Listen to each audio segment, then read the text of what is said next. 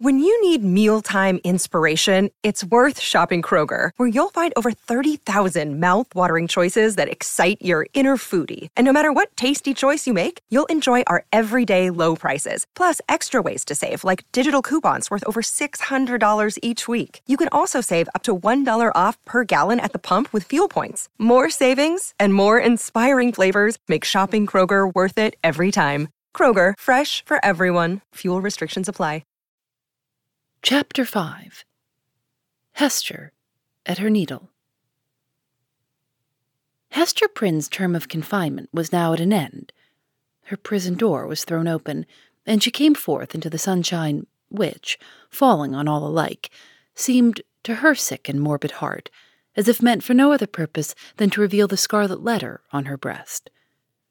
Perhaps there was a more real torture in her first unattended footsteps from the threshold of the prison than even in the procession and spectacle that have been described, where she was made the common infamy, at which all mankind was summoned to point its finger. Then she was supported by an unnatural tension of the nerves, and by all the combative energy of her character, which enabled her to convert the scene into a kind of lurid triumph.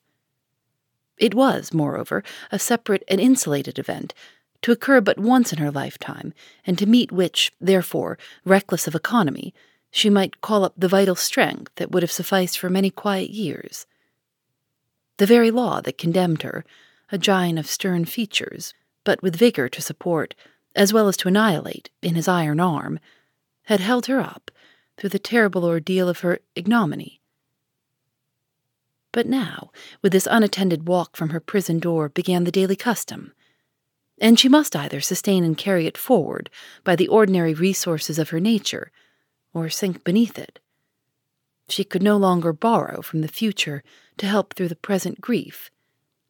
Tomorrow would bring its own trial with it, so the next day, and so the next, each its own trial, and yet the very same that was now so unutterably grievous to be borne. The days of the far-off future would toil onward, still with the same burden for her to take up and bear along with her, but never to fling down. For the accumulating days and added years would pile up their misery upon the heap of shame. Throughout them all, giving up her individuality, she would become the general symbol at which the preacher and moralist might point, and in which they might vivify and embody their images of women's frailty and sinful passion. Thus the young and pure would be taught to look at her, with the scarlet letter flaming on her breast, at her, the child of honorable parents, at her, the mother of a babe that would hereafter be a woman, at her who had once been innocent, as the figure, the body, the reality of sin. And over her grave, the infamy that she must carry thither would be her only monument.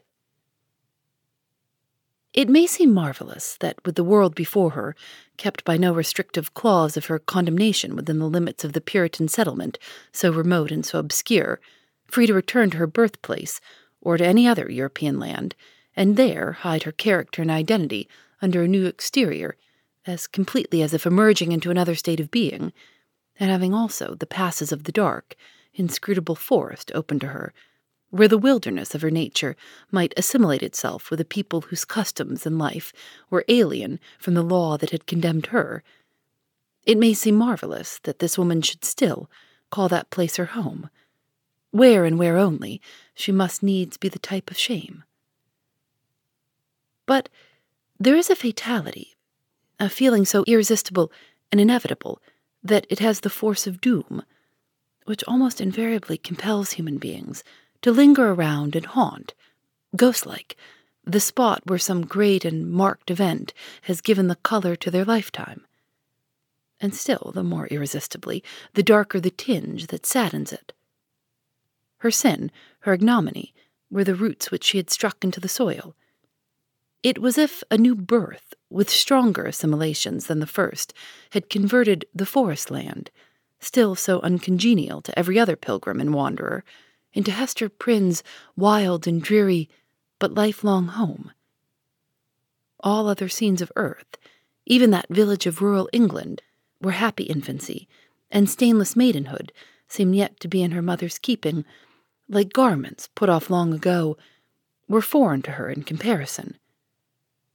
The chain that bound her here was of iron links, and galling to her inmost soul, but could never be broken.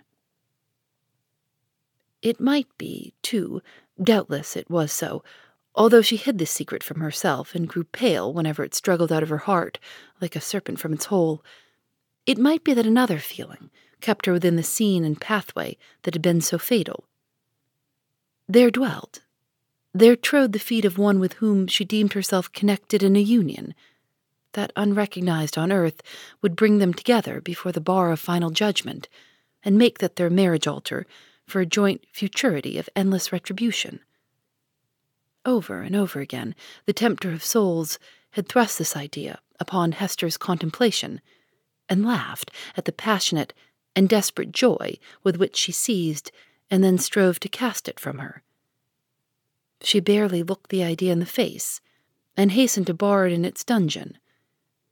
What she compelled herself to believe, what, finally, she reasoned upon as her motive for continuing a resident of New England, was half a truth and half a self-delusion. Here, she said to herself, had been the scene of her guilt, and here should be the scene of her earthly punishment.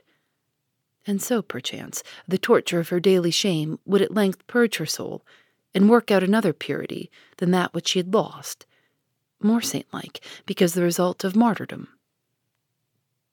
Hester Prynne, therefore, did not flee. On the outskirts of the town, within the verge of the peninsula, but not in close vicinity to any other habitation, there was a small thatched cottage. It had been built by an earlier settler, and abandoned because the soil about it was too sterile for cultivation, while its comparative remoteness put it out of the sphere of that social activity which already marked the habits of the immigrants. It stood on the shore, looking across a basin of the sea at the forest-covered hills towards the west. A clump of scrubby trees, such as alone grew on the peninsula, did not so much conceal the cottage from view as seemed to denote that here was some object which would fain have been, or at least ought to be, concealed. In this little lonesome dwelling was some slender means that she possessed, and by the license of the magistrates, who still kept an inquisitorial watch over her, Hester established herself with her infant child. A mystic shadow of suspicion immediately attached itself to the spot. Children too young to comprehend wherefore this woman should be shut out from the sphere of human charities would creep nigh enough to behold her playing her needle at the cottage window, or standing in the doorway, or laboring in her little garden, or coming forth along the pathway that led townward, and discerning the scarlet letter on her breast would scamper off with a strange, contagious fear.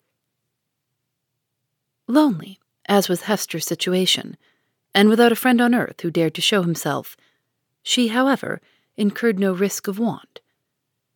She possessed an art that sufficed, even in a land that afforded comparatively little scope for its exercise, to supply food for her thriving infant and herself. It was the art, then as now, almost the only one within a woman's grasp, of needlework. She bore on her breast, in the curiously embroidered letter, a specimen of her delicate and imaginative skill, of which the dames of a court might gladly have availed themselves to add the richer and more spiritual adornment of human ingenuity to their fabrics of silk and gold. Here, indeed, in the sable simplicity that generally characterized the puritanic modes of dress, there might be an infrequent call for the finer productions of her handiwork. Yet the taste of the age, demanding whatever was elaborate in compositions of this kind, did not fail to extend its influence over our strong progenitors, who had cast behind them so many fashions which it might seem harder to dispense with. Public ceremonies such as ordinations, the installation of magistrates, and all that could give majesty to the forms in which a new government manifested itself to the people were, as a matter of policy, marked by a stately and well-conducted ceremonial, and a sombre, but yet a studied magnificence. Deep ruffs, painfully wrought bands, and gorgeously embroidered gloves were all deemed necessary to the official state of men assuming the reins of power, and were readily allowed to individuals dignified by rank or wealth, even while sumptuary laws forbade these and similar extravagances to the plebeian order. In the array of funerals, too, whether for the apparel of the dead body or to typify, by manifold emblematic devices of sable cloth and snowy lawn, the sorrow of the survivors, there was a frequent and characteristic demand for such labor as Hester Prynne could supply. Baby linen, for babies then more robes of state, afforded still another possibility of toil and emolument. By degrees, nor very slowly, her handiwork became what would now be termed the fashion. Whether from commiseration for a woman of so miserable a destiny, or from the morbid curiosity that gives a fictitious value even to common or worthless things, or by whatever other intangible circumstance was then, as now, sufficient to bestow on some persons what others might seek in vain, or because Hester really filled a gap which must otherwise have remained vacant, it is certain that she had ready and fairly requited employment for as many hours as she saw fit to occupy her needle. Vanity, it may be, chose to mortify itself by putting on, for ceremonials of pomp and state, the garments that had been wrought by her sinful hands.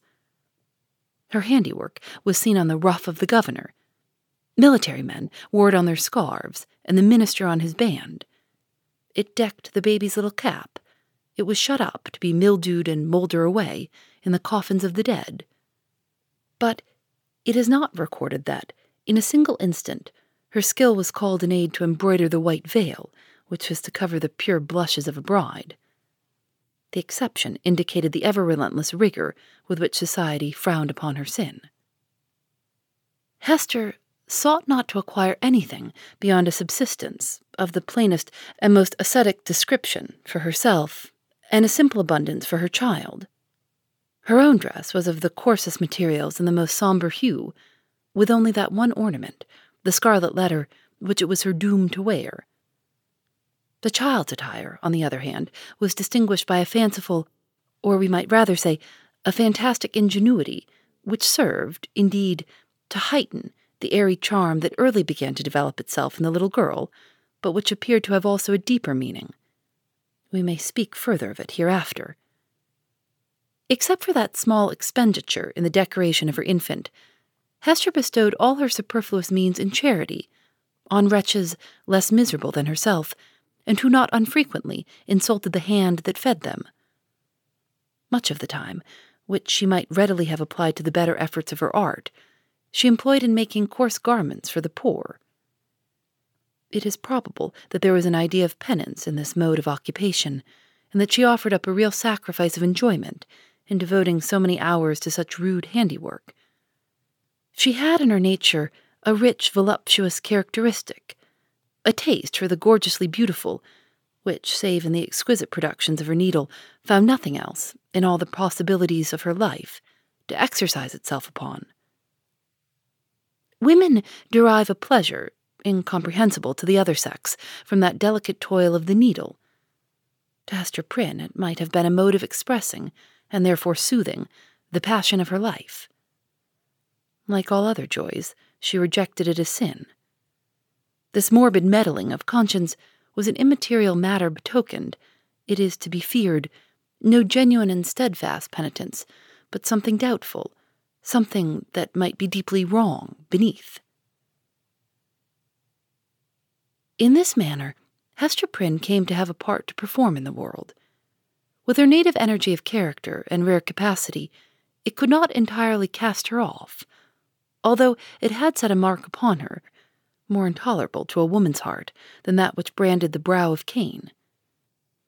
In all her intercourse with society, however, there was nothing that made her feel as if she had belonged to it. Every gesture, every word, and even the silence of those with whom she came in contact implied, and often expressed, that she was banished, and as much alone as if she inhabited another sphere or communicated with the common nature by other organs and senses than the rest of humankind. She stood apart from moral interests, yet close beside them, like a ghost that revisits the familiar fireside and can no longer make itself seen or felt. No more smile with the household joy, no mourn with the kindred sorrow, Or should it succeed in manifesting its forbidden sympathy, awakening only terror and horrible repugnance? These emotions, in fact, and its bitterest scorn besides, seemed to be the sole portion that she retained in the universal heart. It was not an age of delicacy, and her position, although she understood it well, and was in little danger of forgetting it, was often brought before her vivid self-perception, like a new anguish, by the rudest touch upon the tenderest spot. The poor, as we have already said, whom she sought out to be the objects of her bounty, often reviled the hand that was stretched forth to succor them. Dames of elevated rank, likewise, whose doors she entered in the way of her occupation, were accustomed to distill drops of bitterness into her heart, sometimes through that alchemy of quiet malice by which women can concoct a subtle poison from ordinary trifles, and sometimes also by a coarser expression that fell upon the sufferer's defenseless breast like a rough blow upon an ulcerated wound. Hester had schooled herself long and well. She never responded to these attacks save by a flush of crimson that rose irrepressibly over her pale cheek, and again subsided into the depths of her bosom. She was patient, a martyr indeed, but she forbore to pray for her enemies, lest, in spite of her forgiving aspirations, the words of the blessing should stubbornly twist themselves into a curse. Continually and in 1,000 other ways did she feel the innumerable throbs of anguish that had been so cunningly contrived for her by the undying, the ever-active sentence of the Puritan tribunal. Clergymen paused in the street to address words of exhortation that brought a crowd, with its mingled grin and frown, around the poor, sinful woman. If she entered a church, trusting to share the Sabbath smile of the Universal Father, it was often her mishap to find herself the text of the discourse. She grew to have a dread of children, for they had imbibed from their parents a vague idea of something horrible in this dreary woman, gliding silently through the town, with never any companion but one only child. Therefore, first allowing her to pass, they pursued her at a distance with shrill cries, and the utterance of a word that had no distinct purport to their own minds, but was none the less terrible to her, as proceeding from lips that babbled it unconsciously. It seemed to argue so wide a diffusion of her shame that all nature knew of it. It could have caused her no deeper pang had the leaves of the trees whispered the dark story among themselves, had the summer breeze murmured about it, had the wintry blast shrieked it aloud. Another peculiar torture was felt in the gaze of a new eye. When strangers looked curiously at the scarlet letter, and none ever failed to do so, they branded it afresh into Hester's soul, so that oftentimes she could scarcely refrain, yet always did, from covering the symbol with her hand. But then, again, an accustomed eye had likewise its own anguish to inflict. Its cool stare of familiarity was intolerable. From first to last, in short, Hester Prynne had always this dreadful agony in feeling a human eye upon the token. The spot never grew callous. It seemed, on the contrary, to grow more sensitive with daily torture. But sometimes, once in many days, or perchance in many months, she felt an eye, a human eye, upon the ignominious brand, that seemed to give a momentary relief, as if half of her agony were shared. The next instant, back it all rushed again, with still a deeper throb of pain, for in that brief interval she had sinned anew. Had Hester sinned alone? Her imagination was somewhat affected, and had she been of a softer moral and intellectual fibre, would have been still more so by the strange and solitary anguish of her life. Walking to and fro with those lonely footsteps in the little world with which she was outwardly connected, it now and then appeared to Hester, if altogether fancy, it was nevertheless too potent to be resisted. She felt or fancied, then, that the scarlet letter had endowed her with a new sense.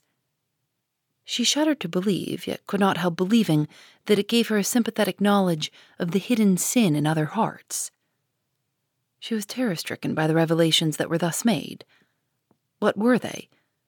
Could they be other than the insidious whispers of the bad angel who would fain have persuaded the struggling woman, as yet only half his victim, that the outward guise of purity was but a lie, and that, if truth were everywhere to be shown, a scarlet letter would blaze forth on many a bosom besides Hester Prynne's. Or must she receive those intimations so obscure yet so distinct as truth? In all her miserable experience, there was nothing else so awful and so loathsome as this sense. It perplexed as well as shocked her by the irreverent inopportuneness of the occasions that brought it into vivid actions. Sometimes the red infamy upon her breast would give a sympathetic throb as she passed near a venerable minister or magistrate, the model of piety and justice, to whom the age of antique reverence looked up, as to a mortal man in fellowship with angels. What evil thing is at hand, would Hester say to herself? Lifting her reluctant eyes, there would be nothing human within the scope of view save the form of this earthly saint.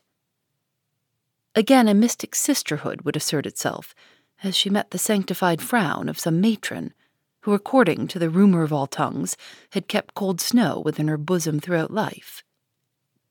That unsunned snow in the matron's bosom, and the burning shame on Hester Prynne's, what had the two in common? Or, once more, the electric thrill would give her warning. Behold, Hester, here is a companion. And looking up, she would detect the eyes of a young maiden glancing at the scarlet letter, shyly and aside, and quickly averted with a faint, chill crimson in her cheeks, as if her purity were somewhat sullied by that momentary glance. O fiend, whose talisman was that fatal symbol, wouldst thou leave nothing, whether in youth or age, for this poor sinner to revere? Such loss of faith is ever one of the saddest results of sin.